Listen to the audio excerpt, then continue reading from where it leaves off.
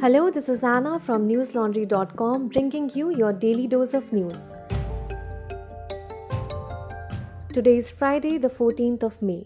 India registered 3.43 lakh new coronavirus cases, taking the total tally in the country to 2.40 crores.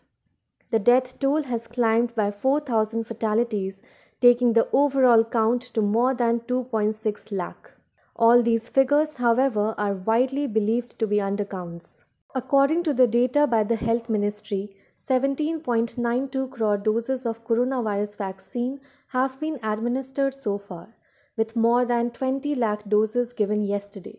Amidst the shortage of vaccines across the country, the centre has for the first time said that it has been in talks with three global manufacturers, namely Pfizer, Moderna and Johnson & Johnson, to supply their vaccines to India.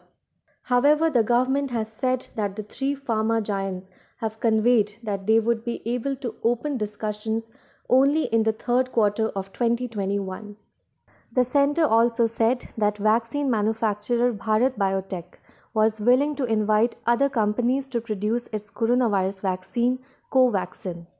While addressing a press conference, Niti Aayog member VK Paul said the central government will provide all possible assistance to companies willing to manufacture the vaccine to ramp up its supply. In good news for India, drug firm Dr. Reddy's Laboratories said that the soft launch of coronavirus vaccine Sputnik V has commenced and that the first dose of the vaccine was administered in Hyderabad. Australian Prime Minister Scott Morrison said that a flight carrying 1,056 ventilators, 60 oxygen concentrators and essential supplies for India has left Sydney. India also received medical aid from South Korea, Kazakhstan, the European Union and Qatar. Meanwhile, United States top infectious disease expert Anthony Fauci said it would be difficult to resume travel from India as it has very high level of coronavirus infection at the moment. When releasing the 8th installment of financial benefits under the Pradhan Mantri Kisan Samman Nidhi scheme today, Prime Minister Narendra Modi said that COVID is spreading fast in rural India and urged villagers to take necessary precautions, including wearing masks. Calling it an invisible enemy being fought on war footing, Modi urged states to take action against black marketing of medicines and essential supplies. In Maharashtra, as many as 52 people have died due to mucormycosis, a rare but dangerous fungal infection. Maharashtra health officials told PTI that all the victims were COVID survivors but succumbed to the black fungus infection. Maharashtra Health Minister Rajesh Tope had earlier said that there could be over 2,000 mucormycosis patients in the state, and with COVID cases going up, their number would increase for sure. In related news, the Karnataka government asked the centre to supply 25,000 doses of amphotericin B, an antifungal medication to treat mucormycosis. Kerala Chief Minister Pinarayi Vijayan wrote to Prime Minister Modi seeking an immediate enhancement of the state's daily oxygen supply to 450 metric tons. In Delhi, Health Minister Satyendra Jain said Covaxin stocks were running out, while there were only enough Covishield doses for 2 to 3 days to inoculate the 18 to 44 age group. On COVID cases in Delhi, Jain said that there has been a decline in trends since 24th of April. Delhi's positivity rate was 14.24% yesterday as opposed to its highest rate of 36% reported on 22nd of April. Indian Express noted that the drop could be due to the low rate of testing in the capital, while Chief Minister Arvind Kejriwal credited it to citizens being disciplined in following COVID protocols. The Chhattisgarh government has cancelled tenders for the construction of a new assembly building and has also stopped work on major projects in the state. In a statement, the state government said that the money saved will be diverted towards improving COVID-related facilities. Former Uttarakhand Chief Minister Trivendra Singh Rawat said that coronavirus is a living organism that has a right to live. Speaking to a news channel, he said, and I quote, "Seen from a philosophical angle, coronavirus is also a living organism. It has the right to live like the rest of us. But we humans think ourselves to be the most intelligent and are out to eliminate it. So it is constantly mutating itself. Unquote. He, however, added that people need to outpace the infection to stay safe. At the global front, according to the Johns Hopkins University, the coronavirus has now infected 160.8 million people and killed over 3.34 million since the pandemic broke out in December 2019. 15 more deaths were reported at the Goa Medical College and Hospital, which is the state's largest COVID facility due to a drop in oxygen supply pressure. The hospital has reported 74 deaths in total in the past 4 days due to oxygen issues. This came a day after the Bombay High Court directed the state government to ensure that there were no more deaths due to oxygen issues. According to NDTV, the hospital is overflowing with no place for new patients, and the final few who manage to take admission have to be satisfied with a new spot on the hospital floor. Goa Chief Minister Pramod Sawant has said that the gap between the availability of medical oxygen and its supply might have caused some issues. He had sought a probe by the High Court, which is already hearing petitions on the management of the pandemic. Sawant also stressed that there is no scarcity of oxygen supply in the state. This, however, is contradicted by a letter from Goa's Principal Secretary P.K. Goyal to the centre. In his letter, Goyal wrote that between 1st of May and 10th of May, the state had received only 66.74 metric tons of the allocated 110 from Maharashtra's Kolhapur. The shortage of oxygen is equally dire in Uttar Pradesh, where my colleagues Ayush and Basant have been reporting on the COVID catastrophe on the ground. In Saharanpur's largest COVID facility, local resident Praveen Kumar lost both of his brothers in one night. He blamed the highly incompetent system at the hospital for the deaths. Adding to the issue, Ayush and Basant found that the district hospital's website doesn't even list helplines, guidelines, or contact information for staff members.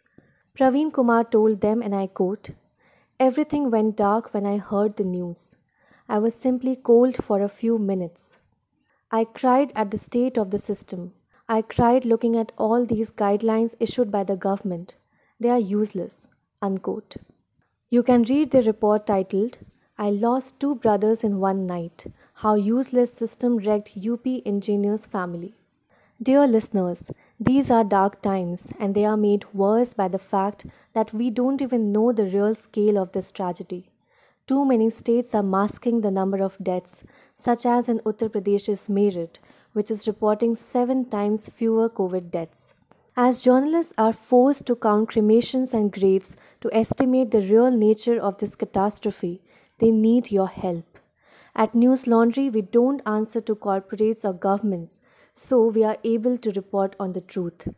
If you believe in the work that Ayush and Basant and so many others are doing, support us and subscribe to us by hitting the subscribe button at the top right-hand corner of newslaundry.com. Our subscription starts at 300 rupees a month. Districts in Kerala are scurrying to prepare for cyclonic storm Tauktae, which is expected to hit the state on Sunday. According to experts, the storm may trigger torrential rains over the next few days. The Land Revenue Commissionerate told The Hindu that 87 people have been evacuated so far to 4 relief camps.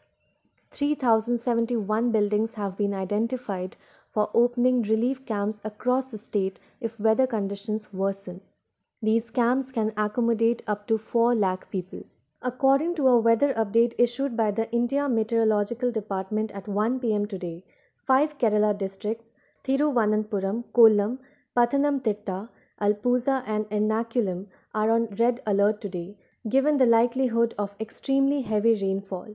For Sunday, a red alert has been issued for Malappuram, Kozhikode, Wayanad, Kannur and Kasaragod.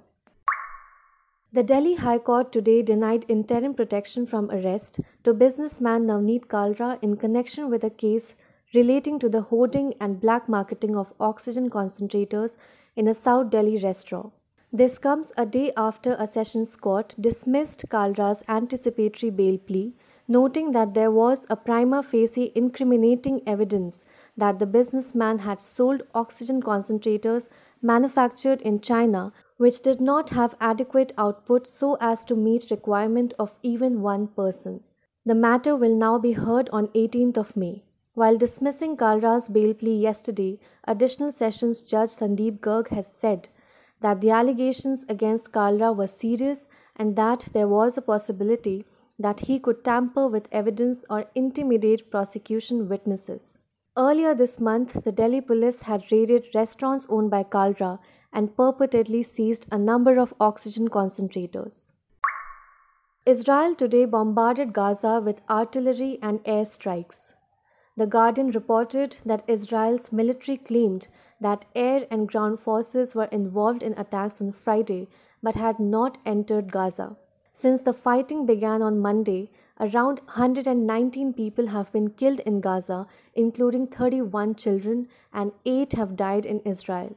In Gaza, Palestinians fearing an incursion by Israeli troops have also been fleeing areas close to their border with Israel. Violence also broke out in Israel with Jewish and Arab mobs clashing in the town of Lod. There were reports of beatings, stabbings, shooting and arson in addition to reports of mob lynching from across Israel. In Tel Aviv, The Guardian reported a TV journalist was attacked as well. Over 400 people have been arrested and border police have been redeployed from the occupied West Bank to towns inside Israel. 9 people have been severely wounded in a shooting in Providence, the capital of the American state of Rhode Island. 3 were critically wounded. According to the city police, it was the largest shooting in the city's history. The Providence police said that multiple guns were used and that the incident was part of an ongoing feud involving groups known to authorities. The police said that the shooting began with gunfire emanating from a vehicle targeting a home. According to the Indian Express, a person or people inside the home then returned fire. So far, no arrests have been made. The police have stressed that the investigation was in its early stages. That's all the news we have for you today. Have a good day or a good night depending on where you're listening from. See you tomorrow. All the News Laundry podcasts are available on Stitcher, iTunes, and any other podcast platform. Please subscribe to News Laundry. Help us keep news independent. To catch all our podcasts on news, pop culture, current affairs, and sport, visit newslaundry.com. Follow us on Facebook, Twitter, and Instagram, and subscribe to our YouTube channel.